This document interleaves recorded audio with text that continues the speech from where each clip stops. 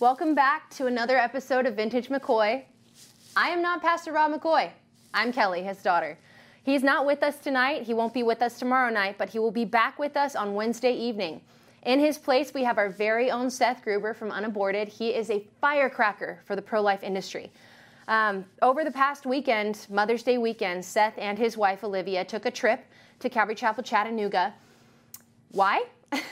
Because Chattanooga has not had an abortion clinic since 1993, and Planned Parenthood is hitting them hard.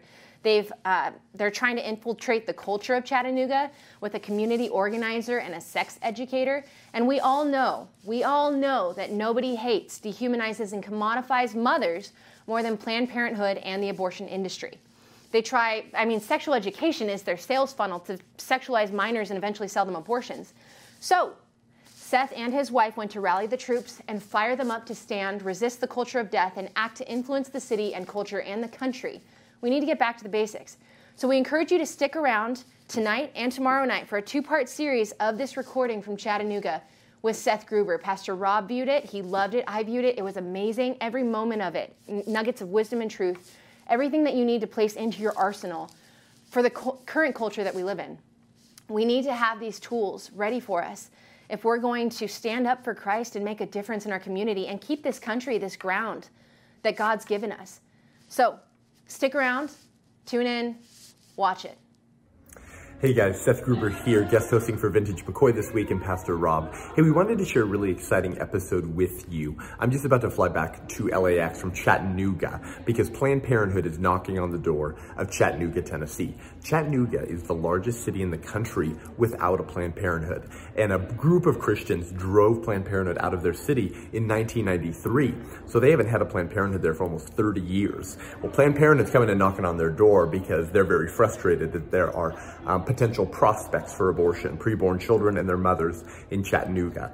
And so Pastor Frank Ramseur of Calvary Chapel, Chattanooga hit me up and said, we got to rally the troops. Well, the only Sunday I could get out there as soon as possible was this Mother's Day weekend. So I preached the most heavy Mother's Day message you have ever heard before. But it was powerful because mothers are God's idea, aren't they? Motherhood begins at conception. We love mothers because we love families, and family is God's idea, and children deserve a mother and a father. But the greatest assault on mothers today is being wielded by Planned Parenthood and the culture of death, who hate that there's an area in the country where mothers don't have easy access to reproductive health care services, to pay a physician to kill their own child. And so Pastor Frank and I rallied the troops. I preached 2 messages on Saturday, 2 on Sunday on Mother's Day. And, Planned Parenthood loves mothers too, but for a very different reason, because they see dollar signs on her belly and dollar signs in her womb for the children they want to kill and whose body parts they want to sell. And so I want you guys to check out this message. It's a new message called See, Judge, Act. We have to see what's happening in this country, judge what the realities mean in the light of our faith, and then we have a responsibility and a duty to act, to resist the culture of death and stand in the gap on behalf of our preborn neighbors. And so tune into this episode from Calvary Chapel, Chattanooga with our good friend, Pastor Frank Ramseur, as we fired people up, poured kerosene on the fire of their souls to stand up, engage, and prevent Planned Parenthood and their genocidal agenda from targeting families, minors, and preborn children in Chattanooga. Thanks so much for tuning in, guys. We'll see you soon. And the Spirit of God moved upon the face of the waters, and God said, "Let there be light." Together, we will make America great again. I have never been more hopeful about America. And the people who knock these buildings down will hear all of us soon. The advance of human liberty can only strengthen the cause of world peace. Mr. Gorbachev, tear down this wall. But because of the Watergate matter, I shall resign the presidency effective at noon tomorrow. One small step for man. All of God's children be able to sing with new meaning, my country tears of thee, sweet land of liberty of thee I sing. We shall pay any price, bear any curse, oppose any foe to ensure the survival and the success of liberty. It is indeed we are the defenders of freedom. With the unbounding determination of our people, we will gain the inevitable triumph, so help us God. We hold these truths to be self-evident, that all men are created one nation, under God, indivisible, with liberty and justice for all. Those who forget the past are destined to repeat. And now, your host, Pastor Rob McCoy.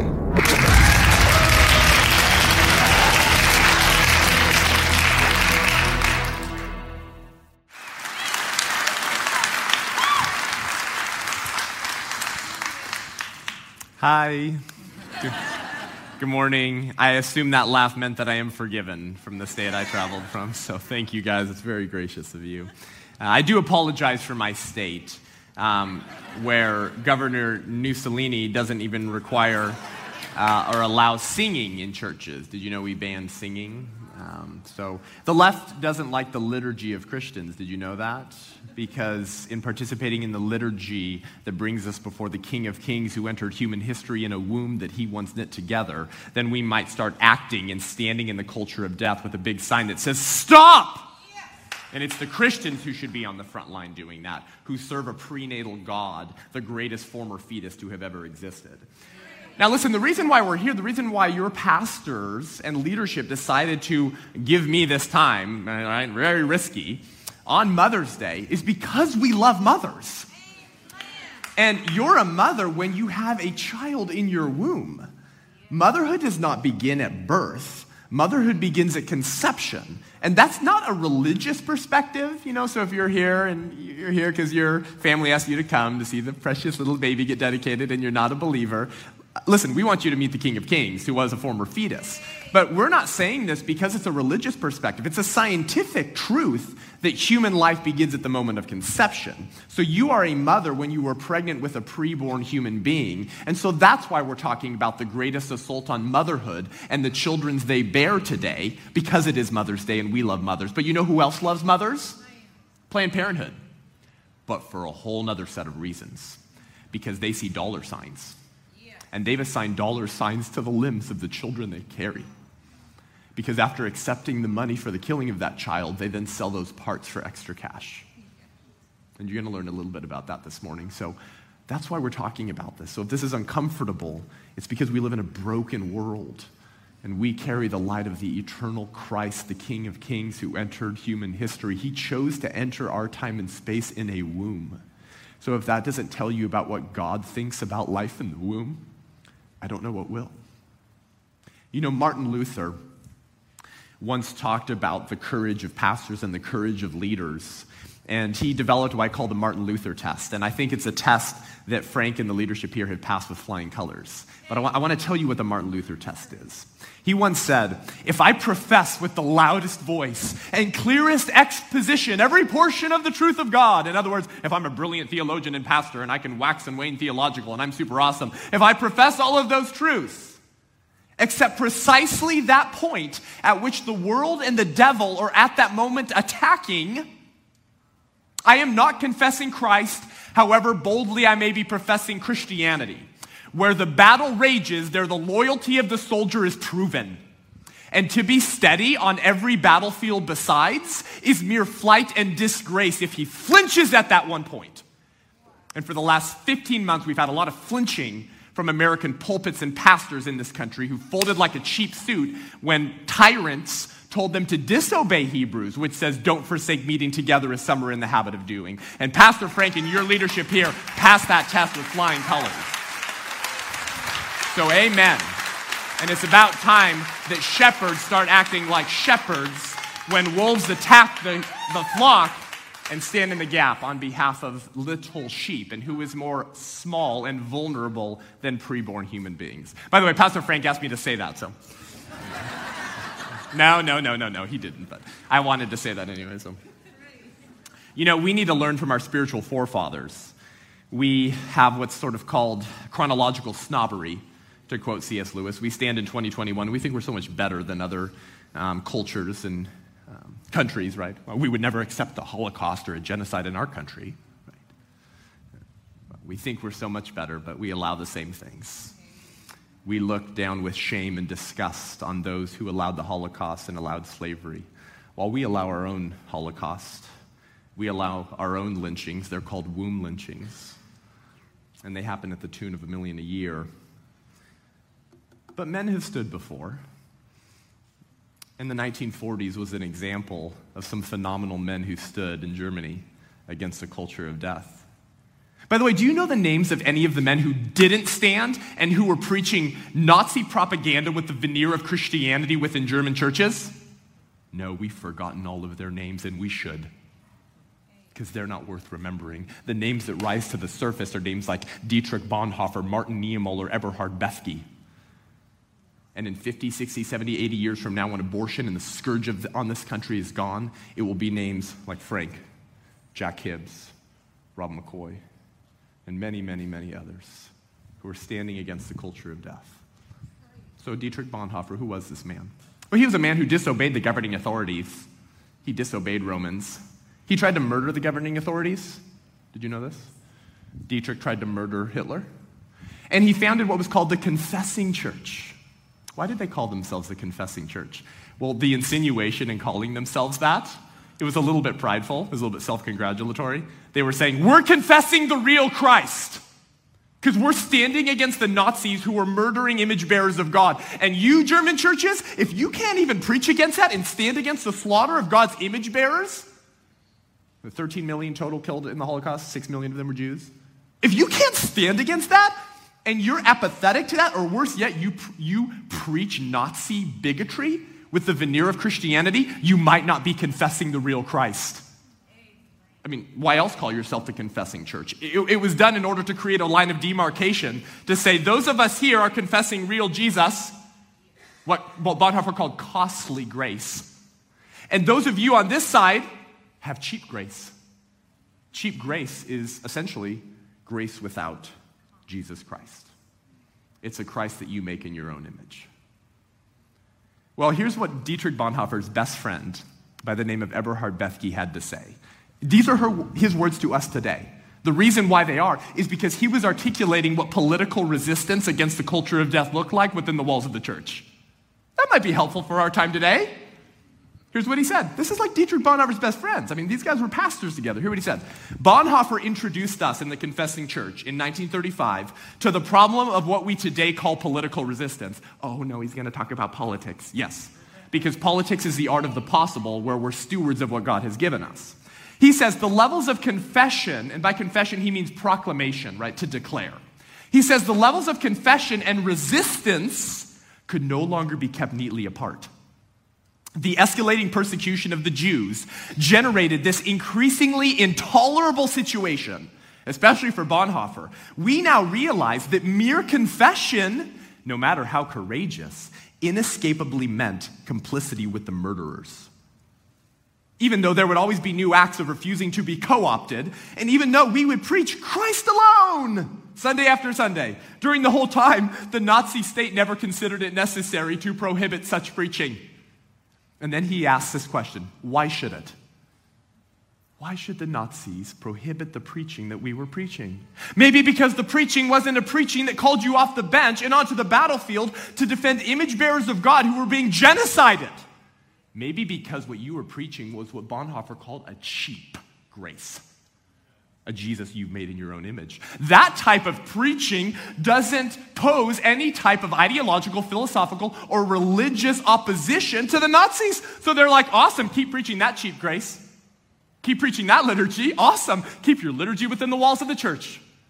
So the Nazis had no problem with that preaching. This was what the Confessing Church was waking up to. Maybe we need to wake up to that too. Here's what he finishes with. He says, we were approaching the borderline between confession and resistance. And if we did not cross this border, our confession was going to be no better than cooperation with the criminals. And so it became clear where the problem lay for the Confessing Church. We were resisting by way of confession, but we were not confessing by way of resistance. In short, the only way that the anti-Holocaust, pro-life position of German churches manifested itself was through words. Today, this looks like this. Oh, we're a super pro-life church. We preach about it once a year, and we make a one-time donation to the Pregnancy Resource Center. But we have 3 abortion clinics in our city, and we don't stand outside of there because we don't want to be perceived as political hacks, and so we're a super pro-life church. Oh, so your confession, your resistance, rather, to the culture of death only evidences itself through words. And Scripture says faith leads to works. A good tree does not bear bad fruit, neither does a bad tree bear good fruit. For too long, the American church has only proven its resistance to the culture of death, which slaughters babies at the tune of $1 million a year, by saying, I'm pro-life, and the culture of death goes, that's it? Epic. Exactly what we want, cheap grace Christians. Now, maybe you're saying, Seth, listen, I'm pro-life, but fighting abortion isn't my calling. I love that it's your calling, Seth, but my calling is to serve at soup kitchens, and each person's entitled to their own calling. Listen, I'm not here to say other issues don't matter, that other social issues or justice issues don't matter. They all matter. But not all issues carry the same moral weight. Slavery was not the only issue of its day in 1850s America, was it? The Holocaust was not the only issue of its day in 1940s Germany, was it? There were still poor people. There were women who were being beat up by their husbands. There were children who were being abused. There were lots of other issues going on. But don't we all look back at that time and say, well, that was the dominant issue of its day? Abortion is the dominant issue of our day, you guys, because abortion is not just one issue among many. The right to life is not just one right among many. It is the prerequisite right, without which no other rights make any sense or have any meaning. And this is why our founder said, we hold these truths to be self-evident. That means obvious. Duh. That we're endowed by our Creator with certain inalienable rights, that among these are the right to life. Oh, look, they put life first. Ronald Reagan recognized this in his book, Abortion and the Conscience of a Nation.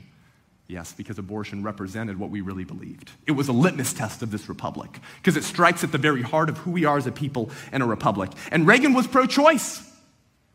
He actually has unborn blood on his hands because of his policies in California, and he had a conversion. Here's what he said in his book.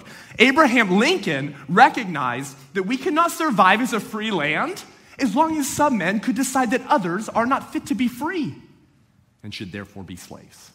Likewise, we cannot survive as a free country today when some men can decide that others are not fit to live and should be abandoned to abortion and infanticide. So, there is no cause more important than affirming the transcendent right to life of all human beings, the right without which no other rights have any meaning.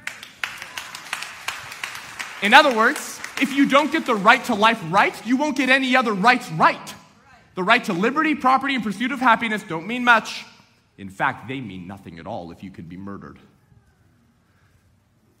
Confession, words, and resistance, putting your beliefs into action. So to move from mere confession to resistance, we must do 3 things. We must see the reality of what is happening to God's preborn image bearers. Secondly, we must judge what the reality of abortion and the abortion industry means in the light of God's truth, in the light of our faith. And lastly, once we see what's happening, and you know why it's important, you have a duty and responsibility to act. But this requires abandoning our all too popular comfortable Christianity and embracing a comprehensive Christianity that gets off the bench, gets your boots on the battlefield, to fight on behalf of those who cannot, to speak on behalf of those who cannot. Proverbs 31:8, speak up for those who cannot speak for themselves. The preborn, literally, cannot speak for themselves. But we also cannot speak for ourselves. Apart from Christ's sacrifice on the cross, his resurrection, and his offer of free salvation, we are also those who cannot speak for ourselves. Who can stand before God on the day of judgment and say, Jesus, perfect record over here, baby. Oh yeah, open up the gates of glory. This is why Scripture says that we have an advocate who pleads our case before the Father. He is Jesus Christ, the one who is truly righteous. What's an advocate? Someone who speaks up for someone else. Pro-life resistance to the culture of death is simply the correct response of the heart to the gospel. Love as I have loved you. So if Christ spoke up for us when we were utterly incapable of doing so, how can we not speak up for the preborn children in our midst who are equally unable to speak up for themselves? You see, the gospel is at the very heart of pro-life resistance to the culture of death. So ascend with me, if you will, to the parapets of America, and let's see what we can see, shall we? Let's get an overview of the moral landscape of this country. to know what we're fighting against. 48 years ago, the Supreme Court decided that a new class of human beings were not persons, repeating the same bigotry that they did on slavery, when they ripped the term human from person apart and said it doesn't matter that the unborn is a human, they're not a person, therefore they can be aborted through all 9 months of pregnancy for any reason or no reason at all. Abortion is legal through all 9 months. If you think I'm wrong, go to the Guttmacher Institute, which is Planned Parenthood's statistical research branch, and you can view the percentages of abortions that happen in America in the third trimester. If they aren't happening in the late trimester, why is Guttmacher reporting the percentages that do happen? But then people say, it's such a small percentage, Seth. Not very many third trimester abortions happen. Correct, it's like 1.5%. But when you kill 1 million babies a year, small percentages represent very large numbers. 63 million little children, little human beings have been killed in the last 48 years. It's probably a conservative estimate, at the request of their mothers and fathers and at the hands of physicians. Because of our inverted, upside-down politics, our country now extends greater protections to animals than to human beings. This is why if you disturb the egg of a bald eagle, you will be fined $250,000 and you will be sentenced up to 2 years in federal prison. But if you kill a baby at any point in the 9 months of their prenatal development, you will be celebrated as a great defender of women's equality and rights. At the end of 2020, the state of Colorado voted on 2 different bills. One was, are we going to ban abortions after 22 weeks in the state of Colorado? You want to know the earliest baby to have been born and survived? 21 weeks and 0 days. What's full gestation? 40 weeks. We've almost cut it in half. That baby went home perfectly healthy and flawlessly fine during the summer of COVID. It was born late 2019. So Colorado residents had this question before them. Will we ban abortions after 22 weeks in the state of Colorado? They overwhelmingly said, no, we will not ban birthday abortions. During the same voting cycle, they had the question, will we protect the gray wolf? And will we introduce more wolves into Colorado? And they voted overwhelmingly to protect the gray wolf, fulfilling G.K. Chesterton's prophetic line when he said, wherever there is animal worship, there will be human sacrifice. Former abortionist Bernard Nathanson, who helped legalize abortion in the 70s, was performing them in a state that it was legal, New York, before it was legal at the federal level, presided over 75,000 abortions, performed over 5,000 himself, including an abortion on his own preborn daughter, later had a conversion to Christ in the pro-life movement. And he said, fewer women would have abortions if wombs had windows. But you see, Planned Parenthood keeps that window shut at every turn to ensure that nobody sees the very real humanity of the child. This is why if you request an ultrasound from Planned Parenthood as a pregnant woman, they will not let you schedule your ultrasound unless you already have your abortion scheduled. I'm not kidding. So in other words, you can't see your baby unless you already have an appointment to kill your baby. Well, let me take you to that window now. Let's open that window together, because we have to see what's going on before we know how to respond. Within the first 4 weeks, the baby's eyes, face, mouth, jaw, throat, and heart will begin to form, and their heart will begin beating by day 21. 3 weeks. Most women don't know they're pregnant yet, so every abortion kills a human being with a heart that has already began beating. Today, you can kill that baby anywhere in the country. By 6 to 8 weeks, the baby has ears, the beginning of his brain, spinal cord, nervous system, digestive tract, sensory organs, and bone. And in all 50 states, you can kill her. By 16 weeks, the baby has fingers, toes, eyelids, eyebrows, eyelashes, fingernails, hair, teeth, bones, a functioning nervous system, and fully developed genitals. Her heart is pumping roughly 25 quarts of blood every day. She can suck her thumb and yawn. In every state, you can kill her. By 19 weeks, you can feel your baby kicking and moving. And she has what's called all of the thalamic circuitry in place to experience pain to the same degree as you and I. We know the baby responds to some type of stimuli by 7 or 8 weeks old. Did you know this? But can experience pain to the same degree as you and I by 19 weeks. So when you dismember that child, it is as painful to them as if I tore your limbs off.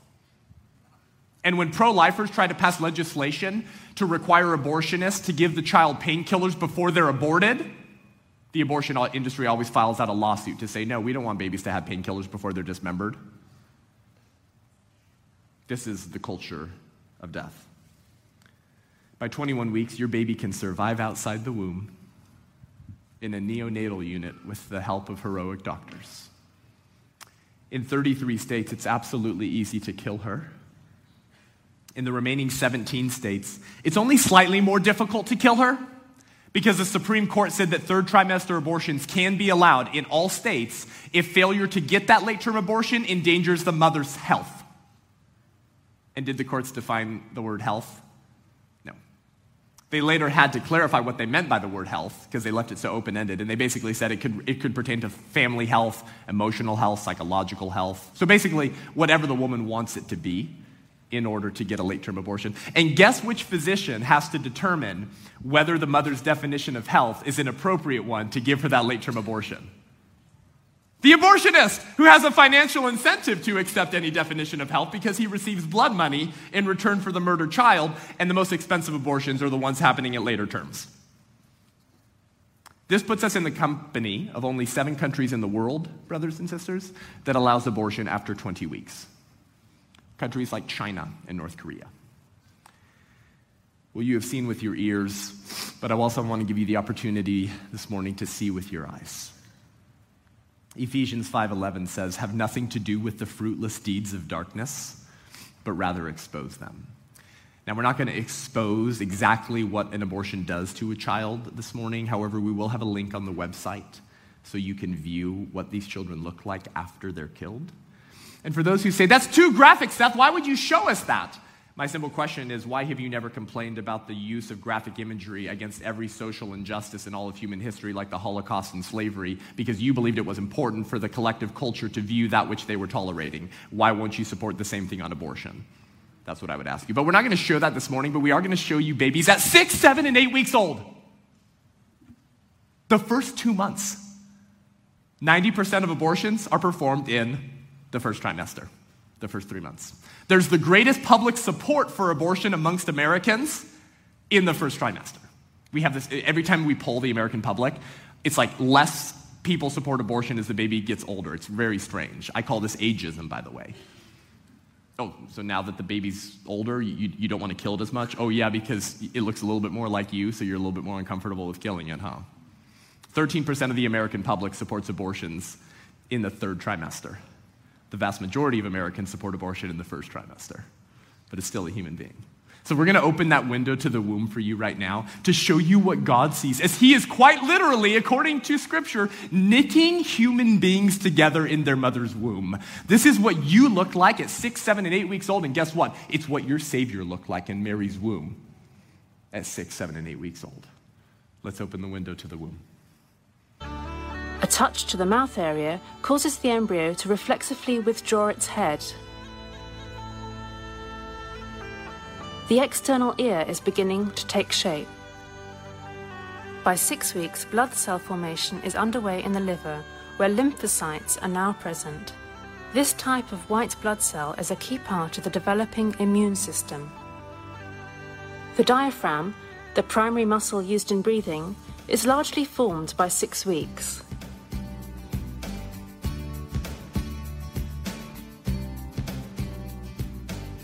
A portion of the intestine now protrudes temporarily into the umbilical cord.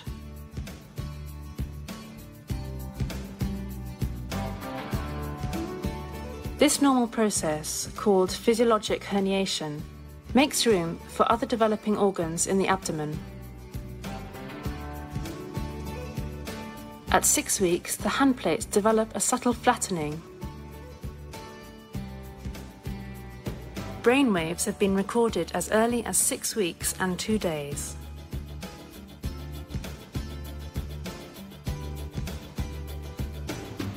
Nipples appear along the sides of the trunk, shortly before reaching their final location on the front of the chest.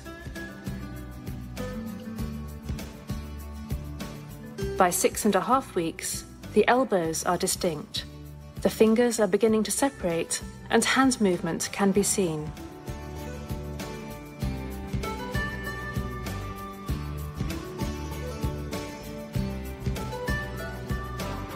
Bone formation, called ossification, begins within the clavicle or collarbone and the bones of the upper and lower jaw.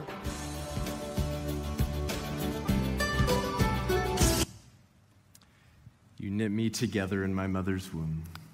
Thank you for making me so wonderfully complex. My frame was not hidden from you when I was woven together in the dark of the earth, every day ordained for me before one of them came to be. That's what your Savior, Christian, looked like in the womb in Mary's body in 6, 7, and 8 weeks old. 900,000 of those children are killed every year in this country. The other 100,000 happening in the second and third trimester. This type of footage is called embryoscopy. It's not ultrasonography. We now can insert a small camera up the birth canal, and because the amniotic sac is clear, you can actually see the child. By the way, did you see that baby's heart beating through their translucent skin? Now, if you hadn't seen the size reference, you probably would have thought that that child was like a foot long, showing you how detailed and beautiful God's handiwork is at the very beginning. This is the window that Planned Parenthood never opens for women. Now listen, I understand when we show you this imagery, for many of you, this is not just an ideological or philosophical discussion. We're not just talking about ideas. For many of you, we're talking about your story. For many of you, you chose to pay someone to remove that child through an abortion. For some of you, you might have paid for, pressured, or manipulated your girlfriend or wife into that procedure. I don't know your story this morning, but I just want to tell you that I'm not here to shame and condemn you this morning, because I'm a believer in the gospel of Jesus Christ, which is that the prenatal God, the second member of the Trinity, stepped down into time and space that he created, in a womb that he created, to dwell and develop in that womb, dies for mankind's sins, predicts and pulls off his own resurrection so that we can be offered eternal life and glory for those of us who repent. So listen, I believe that Jesus would tell you, if he were preaching this sermon, that he's just as eager to forgive your sin of abortion as any other sin that anyone could ever commit. Abortion's not a blacklist sin. Okay, abortion is not an unforgivable sin. And if you want evidence of this, if you've been living under shame for years, have told almost no one about what's happened, I just point you to the story of King David. Yeah? God called him like a man after his own heart, right? Did you know he was also a peeping Tom? King David hanging out on his roof while his army was fighting a battle he should have been leading. Great leader, right? Oh, look, Bathsheba's taking a shower. Wow, David. Well, decides enjoying her visually is just not stimulating enough, so he sleeps with her, impregnates her, and murders her husband. Man after God's own heart? If that doesn't provide hope to you, I don't know what will. But you see, there was more to David's story. The prophet Nathan confronts David regarding his heinous sin. And David kind of justifies it initially, like we all have a tendency to do, and then he repents. He hits his knees, he cries out for the grace and mercy of God, and God renews and forgives David, uses him mightily, calls him a man after God's own heart, and he's in the hall of faith. But maybe like you, and like King David, maybe you arranged the death of an innocent human being in order to hide and cover up your sexual sin. But for whatever reason, you chose an abortion. The end result was the same. It was an image bearer of God who was killed, whose life was snuffed out. But listen, if there was grace for King David, brothers and sisters, there is overwhelming grace for you. David loses his son, his little baby, okay? God actually strikes the child dead. The baby that he created with Bathsheba, an eternal soul who had never existed before and would never exist again. And King David says, "My son will not return to me, but I will go to him. I will see him in glory." So if this is part of your story, I want to tell you that not only is Jesus faithful and just and loving to forgive you and cleanse you from all unrighteousness and use you mightily and call you a man or woman after God's own heart, but if you accept that gospel of grace, like King David, you're going to see your son or daughter in heaven again one day, and they are seated on the lap of the King of Kings, waiting to welcome you into eternal glory. But that hope is only available in the gospel of Jesus Christ, and you will not find a salve for your soul or a solution for your sin anywhere else but the womb of Mary, where the prenatal God stepped into time and history. So hear that and receive that and know that if this is part of your story, the pastors here, myself, and the Choices Pregnancy Resource Center that has post-abortion Bible studies available to you would love to begin a journey of healing with you. We would love to love and welcome you, because we believe that, like King David, God wants to take your ashes and make something beautiful out of it and use you to help where you used to hurt, because you've been there, and so you can tell the culture, don't do this. Hear that and receive that, please. Know that we are not here to shame and preach hellfire and damnation on you, but rather salvation found in the womb of Mary. But folks, we're killing babies. And this president has become the most pro-abortion president in American history, and it is not close. In fact, Joe Biden and his administration makes Barack Obama look like a pro-choice moderate. And Obama was the most pro-abortion president in American history until his VP stepped into the White House. In the first 100 days, this administration has been a greater advocate of the culture of death than any in American history. They have returned to using your tax dollars to fund abortions overseas. Largely in majority black countries, which I just find so interesting, because I've been told the Democratic Party is the party of anti-racism, meaning they would want more black people. It's very strange. I don't know. Anyways, they've increased the tax funding of Planned Parenthood by the millions, restoring the $60 million that President Trump defunded. They are using your tax dollars now to restart fetal tissue research. That's where you purchase the limbs of children after they've been aborted, and then you use them to tinker around and develop vaccines. Judicial Watch just exposed the FDA in a 600-page report for purchasing aborted babies between 20 and 24 weeks old, so they could have survived outside the womb in a neonatal unit, after they've been aborted from Advanced Bioscience Resources in Northern California, and requesting them from that lab with the words, quote, fresh and on ice. Why? Well, to create humanized mice to test biologic drugs and test vaccines. So they scalp children, they take their flesh, and they insert it subcutaneously on mice to grow human hair to test vaccines so we can extend our own lives. You will fact check me on all this. Within the last month, scientists have pushed to drop the 14-day limit on growing human beings artificially outside the womb in petri dishes in order to tinker around with gene editing, because we want to perfect ourselves and live forever. Those same scientists, some of them, are also announcing that they're creating human-monkey hybrids, developing them, killing them, harvesting their organs so that those of us who weren't aborted can just live a little bit longer. The Biden administration, through the FDA, within the last 4 to 6 weeks, just removed the FDA's 20-year-long safety regulations on the sale of the abortion pill. It's a detailed conversation. Essentially, we had regulations saying if you want the abortion pill, you have to show up for an in-person evaluation to make sure that you didn't have an ectopic pregnancy when the baby implants in the fallopian tube, because then the abortion pill will kill the mother. And secondly, to make sure that the baby is as old as you think it is, because the abortion pill is only taken through 10 weeks. And so if you take it past that stage, it leads to incomplete abortions, and you have floating dead baby parts in mother's uterus, making her susceptible to sepsis, infection, and death. Those are why the safety regulations were in place on the sale of the abortion pill. Sounds pretty like common sense, right? Like a pro-choicer should support that.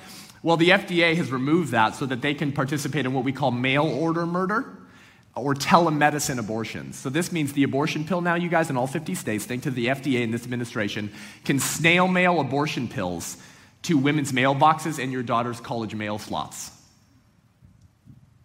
So how do we advocate for that child? There's not a sidewalk we can stand outside of and plead with the mother. The poison is showing up in the mailbox.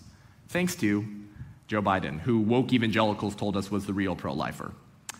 They're praying they can pass the Equality Act, which would force pro-life OBGYNs and nurses to perform abortions upon threat of career termination. Because denying a woman an abortion, they are now defining as pregnancy discrimination. It's all in the Equality Act. You'll read it for yourself. It would also force you and Americans in every state to fund abortions through a whole cornucopia of different programs. And it would basically turn over every pro-life law in every state because it would deem it unconstitutional. And here locally, Planned Parenthood is knocking on your door wanting to open up a killing center in order to get closer access to the children, preborn children, and pregnant women of Chattanooga. So that's what we need to see. That's what you need to get woke to. So if our confession is going to stop being merely linguistic, saying we're pro-life, and we move to resistance, to resist the culture of death, to love our neighbors, sometimes that requires getting uncomfortable. So in order to judge with truth what is happening, how to make sense of all this madness I just told you within a Christian worldview, we have to do three things. We have to judge with truth, and that requires knowing what the other side believes, why they're so devoted to abortion, and how they implement their plan for parenthood, to use that organization's euphemism. If we're going to judge with a Christian worldview and make sense of these realities, we must do these three things: what they believe, why they love abortion, and how they implement their plan.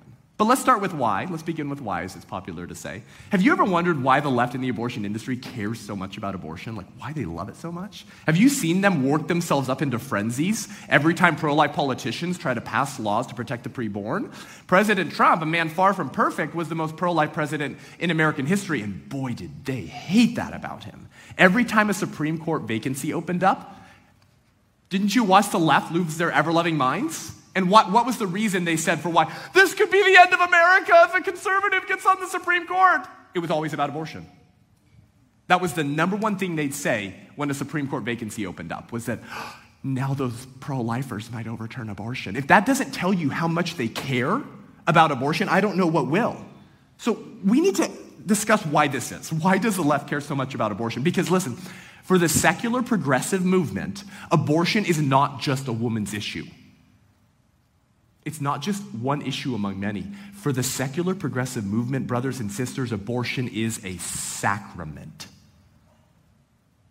Now, I know that sounds strange. I'm using religious language, and you're thinking, but they're a pagan worldview. I mean, it's a pagan movement. How could that be a sacrament? I think it's important for you to understand this because there are spiritual principalities.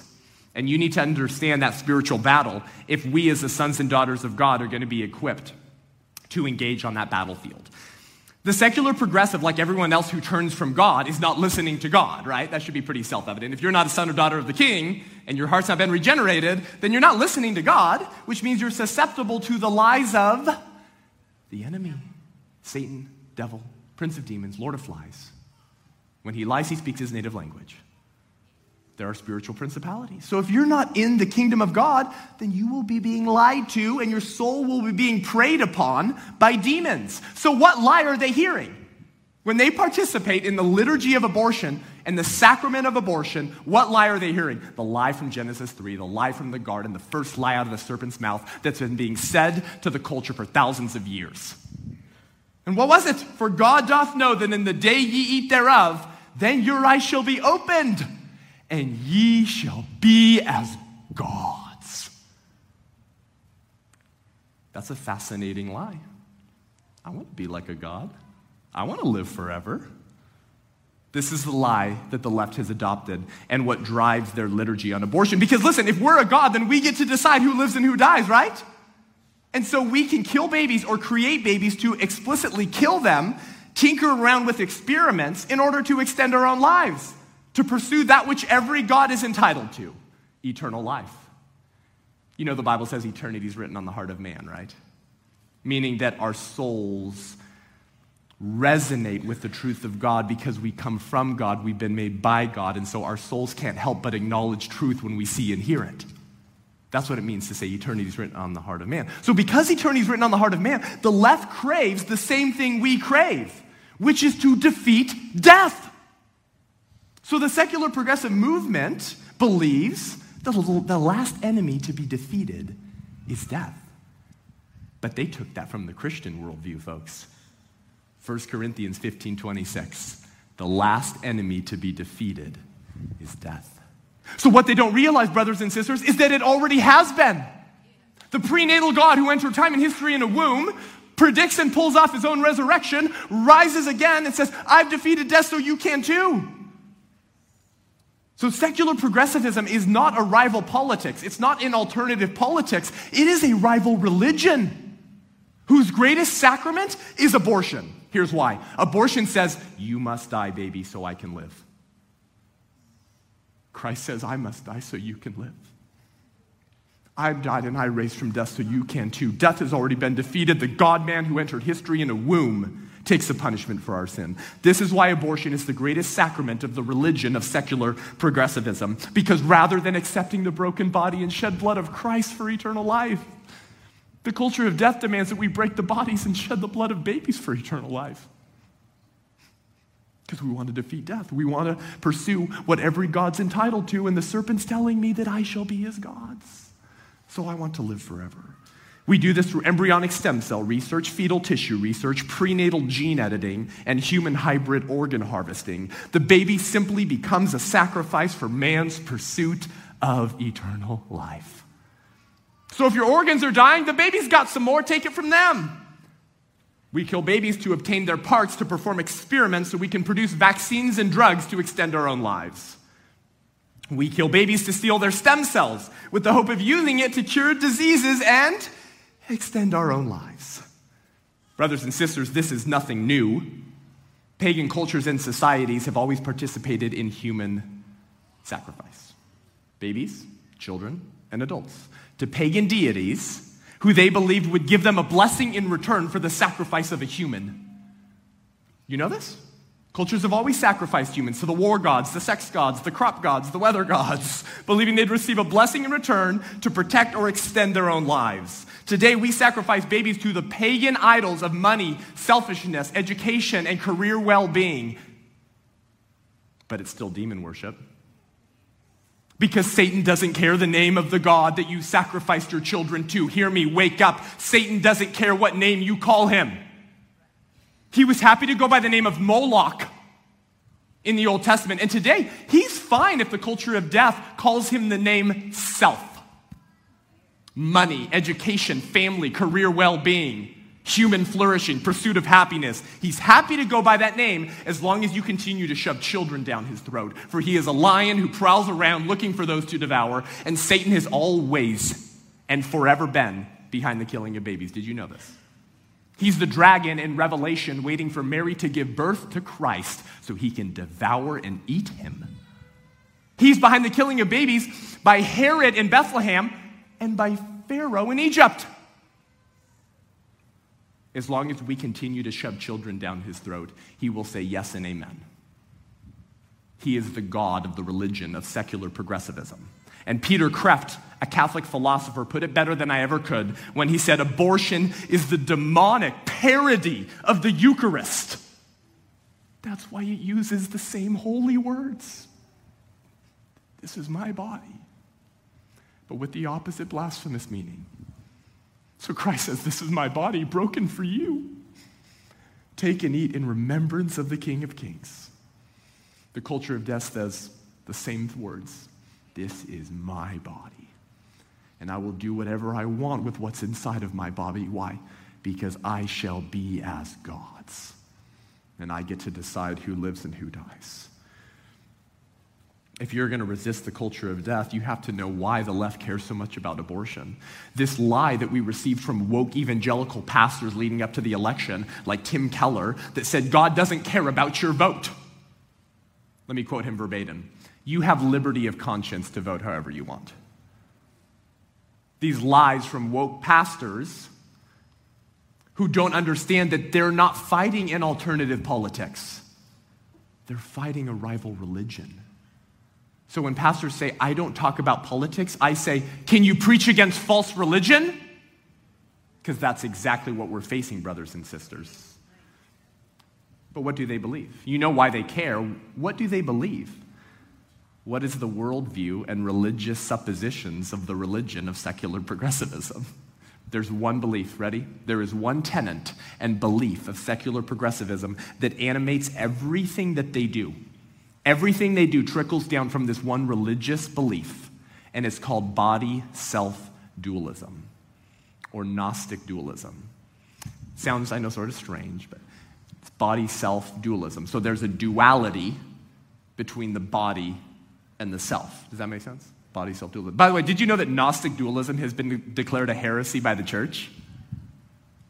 Oh, it's almost like it's a spiritual battle. Like it's an alternative religion. Yes.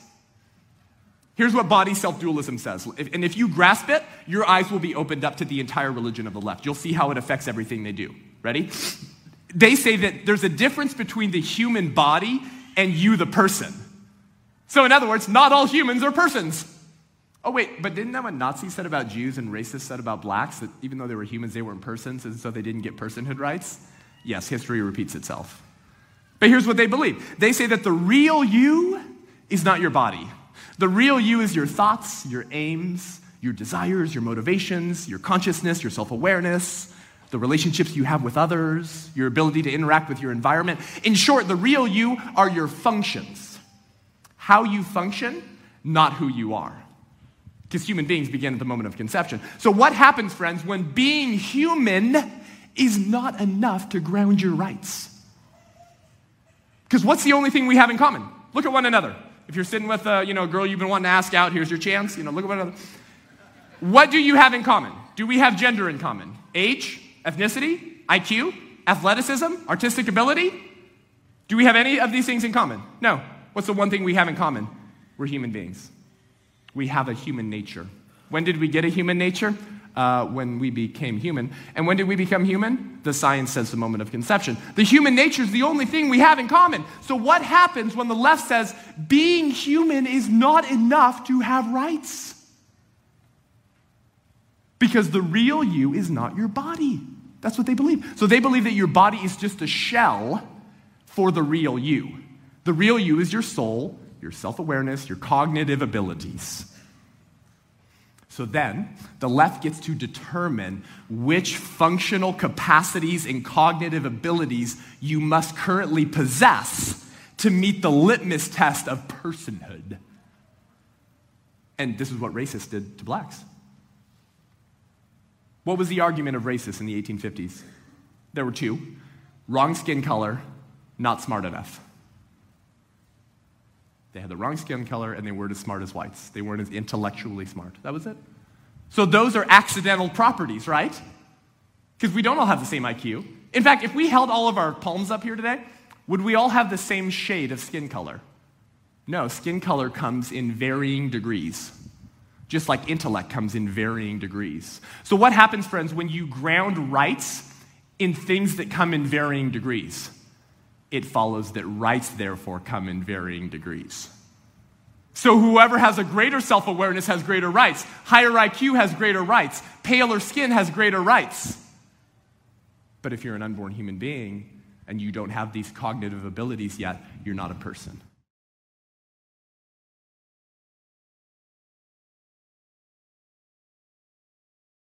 Hey guys, thanks for watching. For more information, head over to vintagemccoy.com or follow us on Instagram @TheVintageMcCoy. We'll see you there.